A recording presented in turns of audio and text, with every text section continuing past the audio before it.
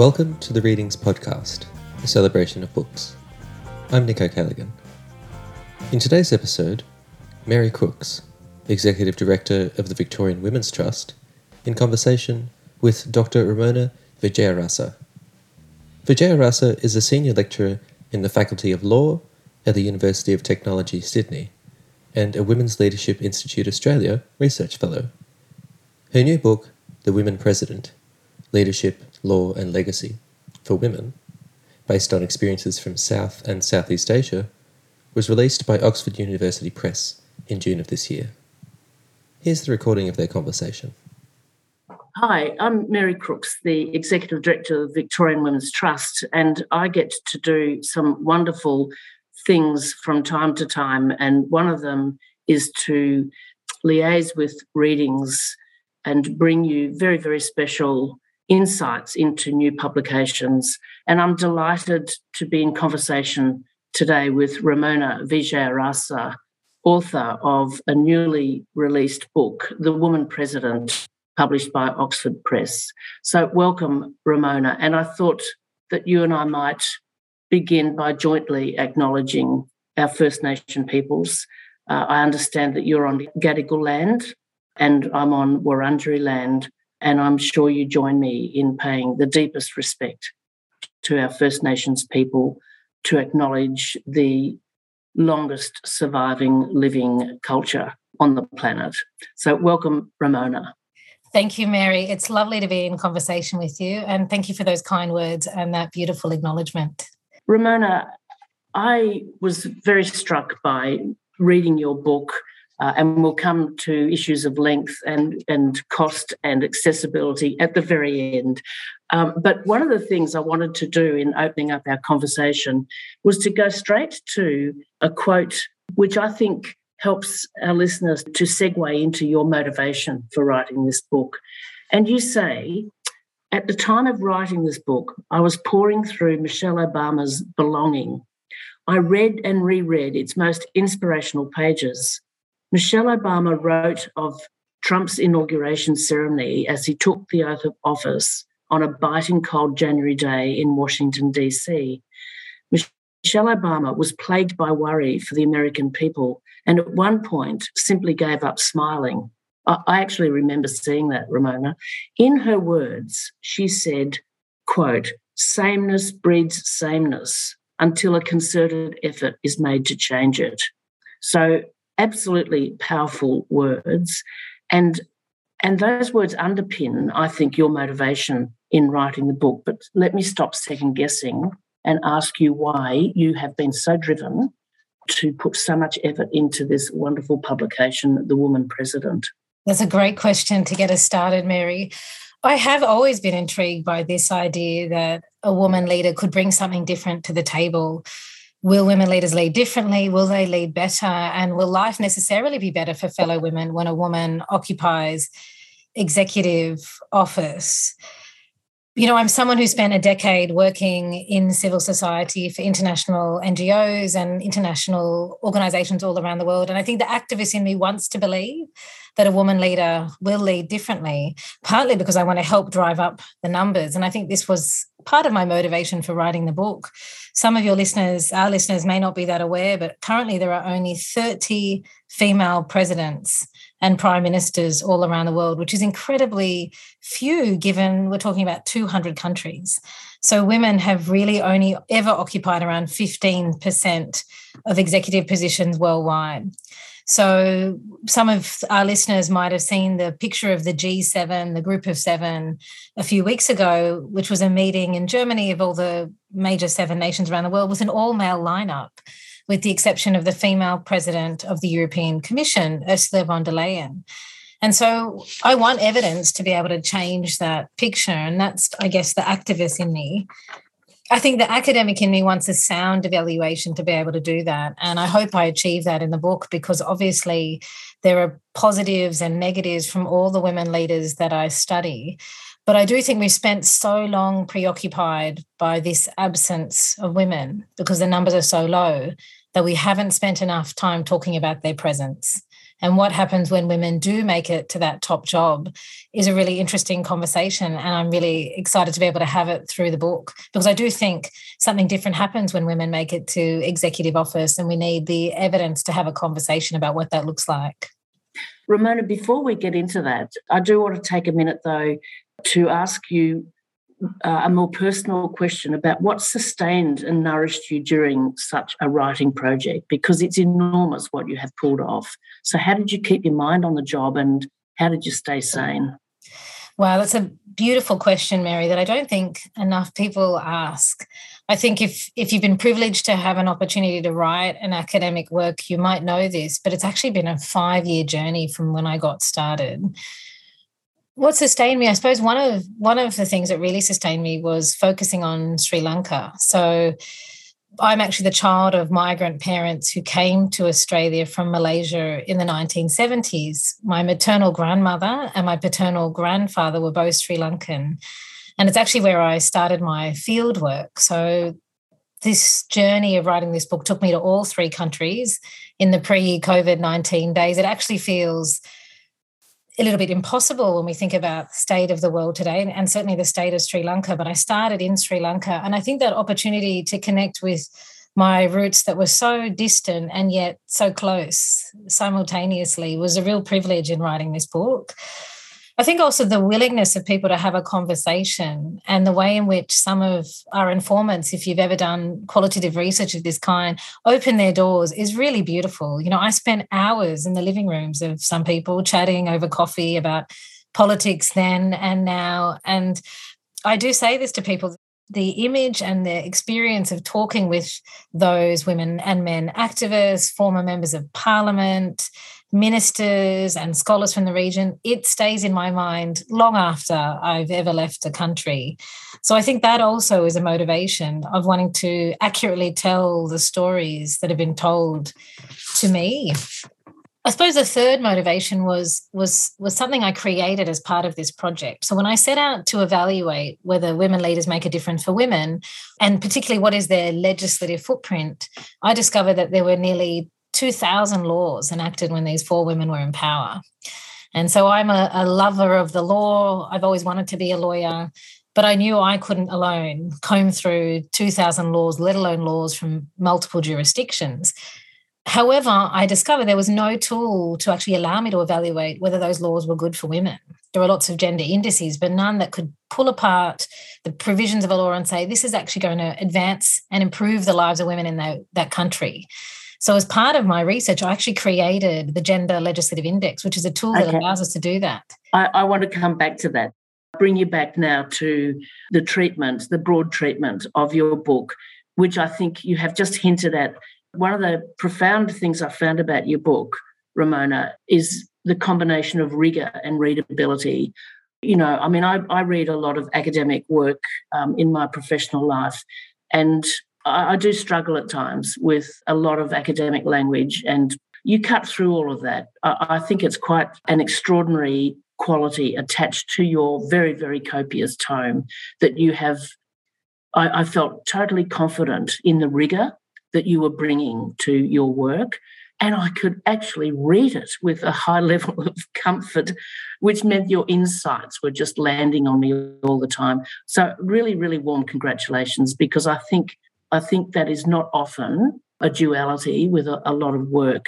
And I loved your focus on women from South and Southeast Asia and the 3 countries involved. And I want to get you to talk a little bit about that before we get into the Gender Legislative Index. I love the focus because, you know what, it's not only the absence of women leaders, but when we do read a lot of material, despite their small number, we tend, I think, to be reading about women leaders from a European and an American context, and even in our own context here.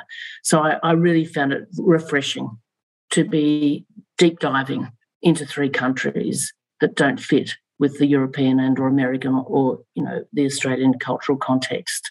So with that in mind, can you tell our listeners in broad brush terms the overarching theme to the book and the add women and stir approach before we get into the index?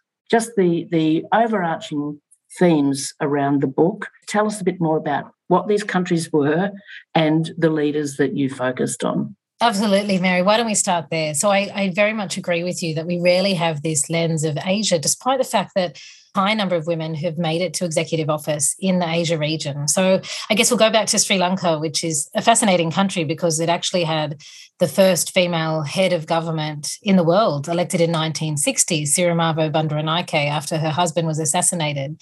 And her daughter, Chandrika Bandaranaike Kumaratunga, was the fifth president of Sri Lanka and is one of the subjects of my book.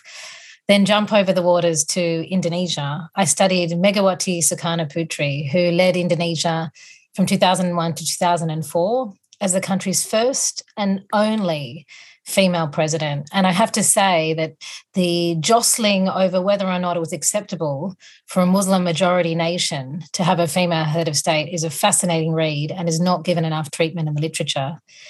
And then the Philippines. So the Philippines is a country I was very privileged to go work in at a coalition against trafficking NGO just after I graduated. And it's this beautiful nation with this vibrant women's movement, and has also had the privilege of two female presidents. So Corazon Aquino, who came in 1986 after the Marcos dictatorship, and then President Gloria Macapagal Arroyo, who led for the first decade of the 2000s. So they were my four countries. And I think because women have so rarely occupied executive office, our lens of analysis, our expectations are very male-oriented. And so our frames of understanding what leadership looks like and what is good leadership or bad leadership is very masculine. And then we apply that lens to our study of women and expect them to fit in the boxes. So I hope in this book, my starting point is women and women's leadership and women's lives. So it's very much centered around, does a woman lead differently and for fellow women? And who are those women in the first place? And really unpacking the diversity of women, both as leaders, but also as women in those nations. And I think the power in your book is around the focus on the presidential power, the position of president, the executive power, and attempting to analyse their performance and their legacy by looking at their legal legacy. So I think that itself is a very powerful way of attacking the question of, do women lead in different ways from men, and breaking out of some of the more conventional analysis. So take us through that idea of legal legacy now by talking about the very, very insightful Gender Legislative Index, the GLI. I think you've created something really, really important here. So take our listeners through it a bit, step by step, as a tool. Sure, Mary. So as I mentioned, I was keen to fill a gap, and there is no tool that allows us to evaluate, are laws good for women?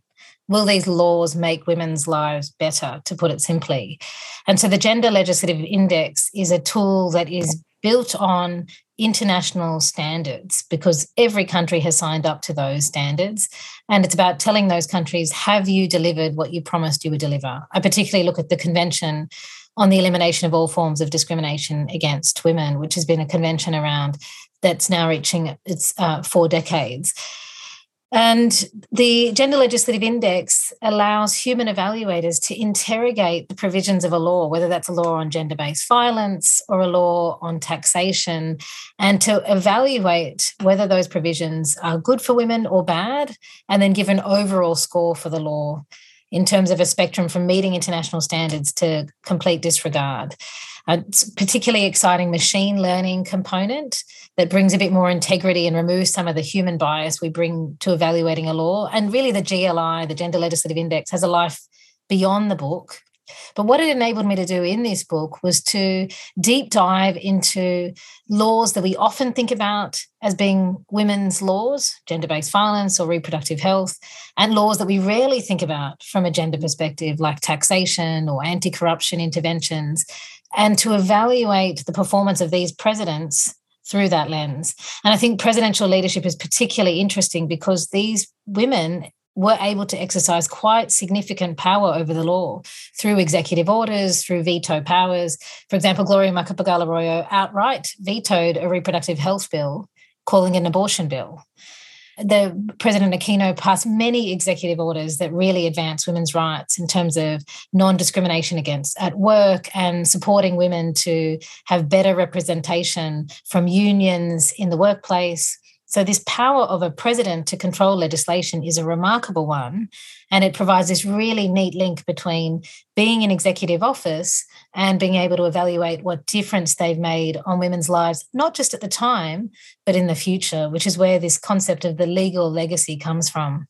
Picking up on what you've just said, that to focus also on the gamut of legislation and not to restrict the analysis to more obvious gender lens analyses, but to pick up, for example, on taxation, on fiscal policy, to pick up on stuff that is more conventionally and seen as a sort of neutral area of legislation, but in fact has impacts on women and on men. So tell us a little bit more about some of the examples where these women presidents were creating and endorsing legislation that was not sort of conventionally or, up in lights going to be impacting on women, but in fact was important to women's lives.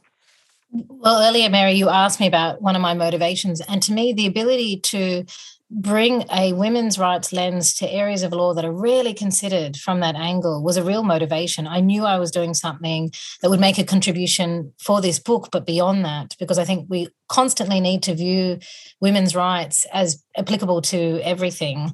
And, there's some fascinating examples in the book, but I suppose I would draw on a couple of key ones that might really resonate. At the tail end of President Kumaratunga's legacy, the tsunami hit Sri Lanka, and she really had to grapple with that. And so I was able to look at the tsunami legislation that came in to create support mechanisms, financial support, structures around housing reform, and whether she was able to bring a gender lens. Now, she had appointed as a cabinet member a female who was responsible for housing and construction and helped her lead that tsunami recovery.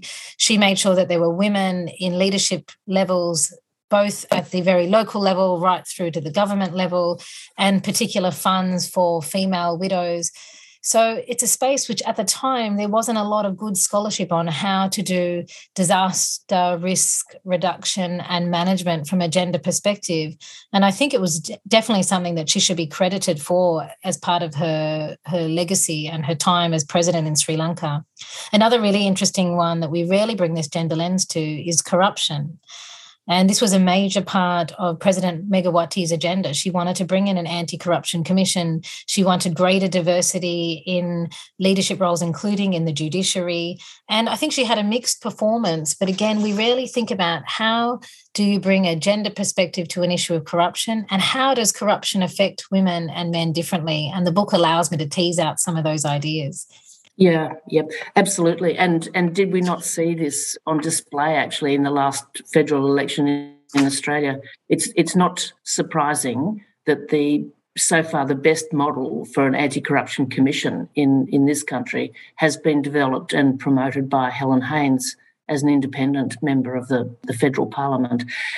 But I'm digressing a little bit. Ramona, talk us through, because readers will be able to look in more detail at the Gender Legislative Index.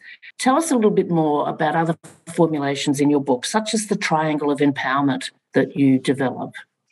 Well, I love this concept of the triangle of empowerment, because what I found in the book is that when women occupy presidential office, there is this sudden window of opportunity that many activists and movements exploit to bring about change. The woman's vote is used to negotiate legislative reform, and we do see women-friendly outcomes as a result.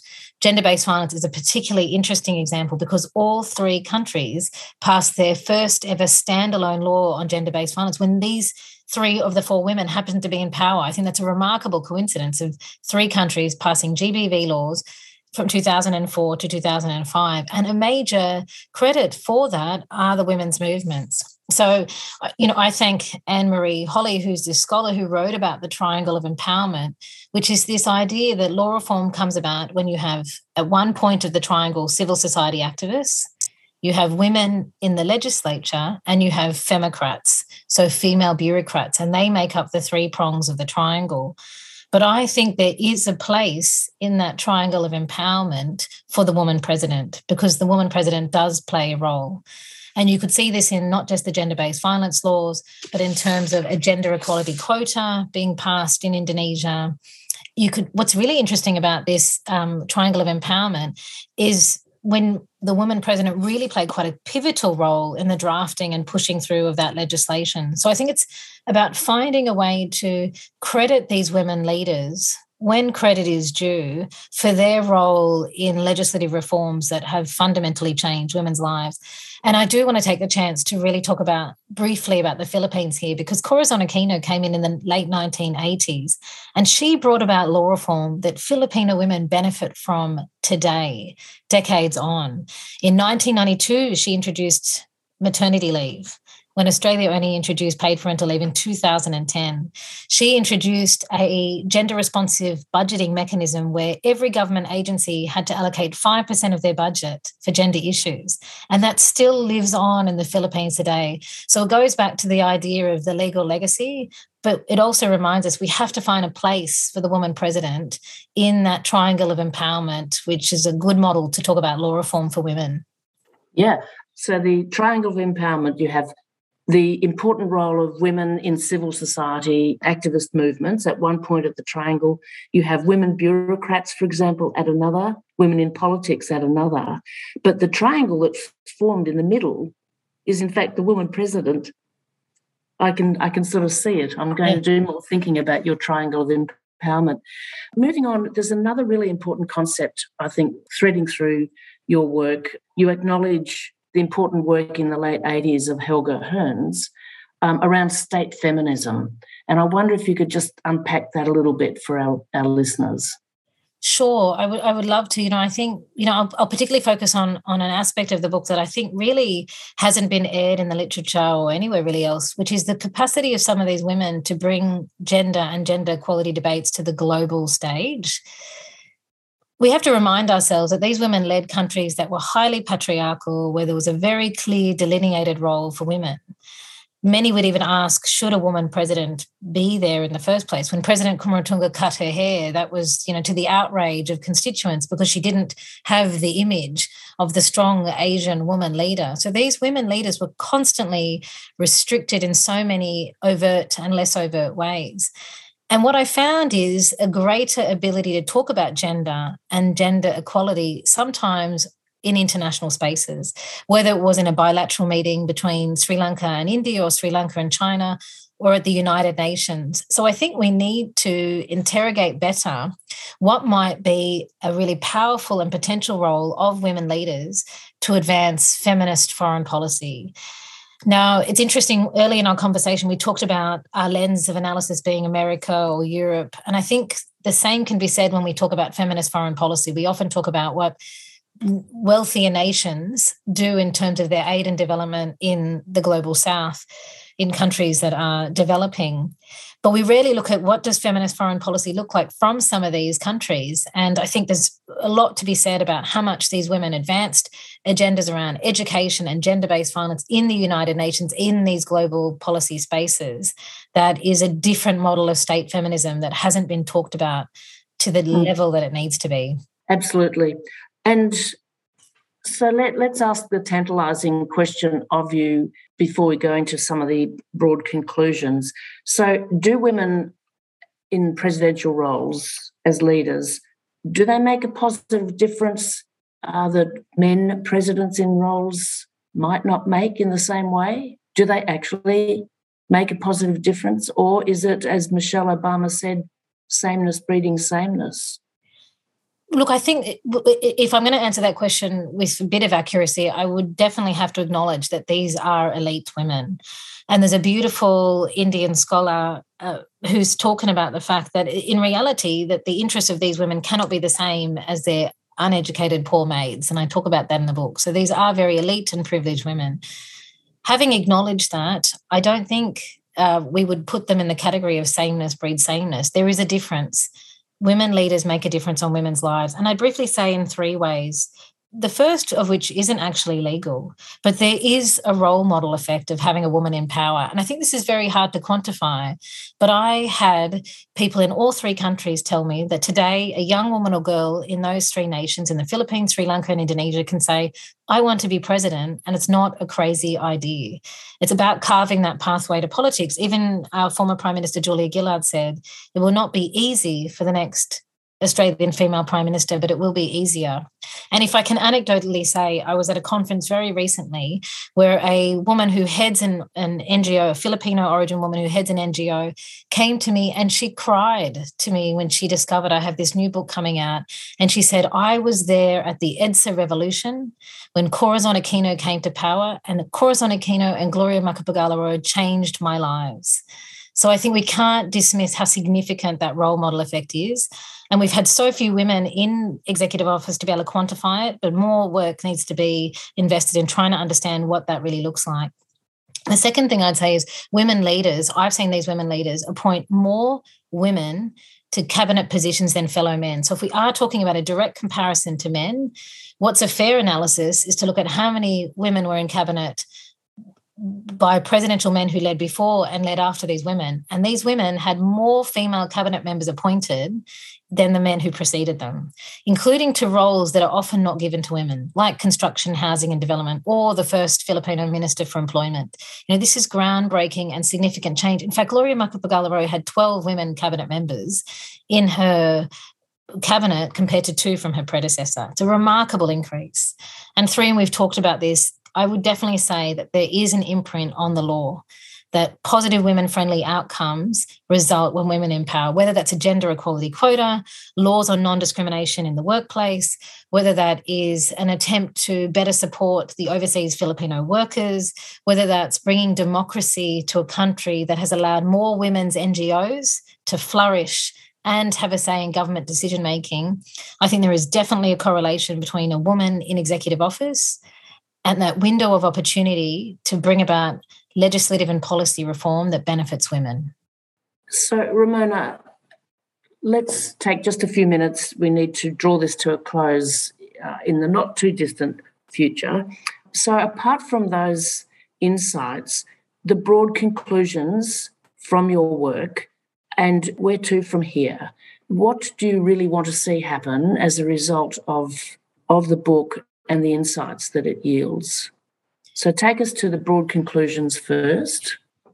So I suppose, I think there's a couple of things we need to acknowledge, that when women are in power, it's a very difficult balance that they have to undertake. And I talk about this throughout the book, but it really hits a point at the end where I talk about this double-edged sword that is gender. So it aids a woman's rise to power, but it can also really challenge them to be the kind of leaders that they want to be. But I think the motivation in writing this book and showing that women leaders do make a difference, hopefully will stimulate a conversation that will allow us to look differently when we evaluate other women leaders in other countries around the world. So we now have the tools at hand to draw this link between executive office and a footprint on the law. And we have an understanding conceptually of how those presidential powers and the legislation impact different women's lives and in many different ways across a broad spectrum of legislation and areas of law. And so to me, I'm hoping that this, now that we have the tools in hand, we can begin to unpack, to really shift the conversation and have a better analysis of what happens when women are present. Because clearly good things happen when women are present, even if we have such a small sample to draw from. Yeah, I'm hoping also that where it goes from here, apart from you alerting Julia Gillard, for example, to the book in her role with the Women's Leadership Institute based in the UK, and I'm hoping that you might also alert Michelle Obama and various women to the existence of your book. So get your publishers into some high-level promotion. Ramona, we need to draw it to a close. I do want to commend you for the scholarship and the clarity of the discourse that you have worked so hard to achieve. And I think also our listeners can see that your ability to take these quite complex issues and distill them with great clarity is terrific. And I hope you get lots of forums over the next months to be able to promote the book in this way. Thank you, Mary. Look, I mentioned this in the book. I have 2 young daughters, and when I first had a conversation with my daughter who's 8 about what I was writing about, I explained to her, remember how we had this conversation, how Australia's only ever had one female prime minister, which was obviously before her time. Her reply was simply, that's unfair. And so I hope I do justice to the women who have made it to this difficult job of being president of their nations. And I hope I open the door to having more conversations about why we need to see more women at this executive level from all spectrums of politics and how significant that is towards making the world a more equal place. So thank you, Mary, for such a wonderful conversation today. And thank you and goodbye to Ramona Vijeyarasa, author of Woman President. You can stream previous episodes of the Readings podcast at our website, where you'll also find all kinds of other recommendations for great books, music, film and TV. You can also sign up to e-news or to receive our free monthly newsletter, The Readings Monthly. The Readings podcast is produced by me, Nico Callaghan. The show's music is by Tom Hoskins. Thank you for listening.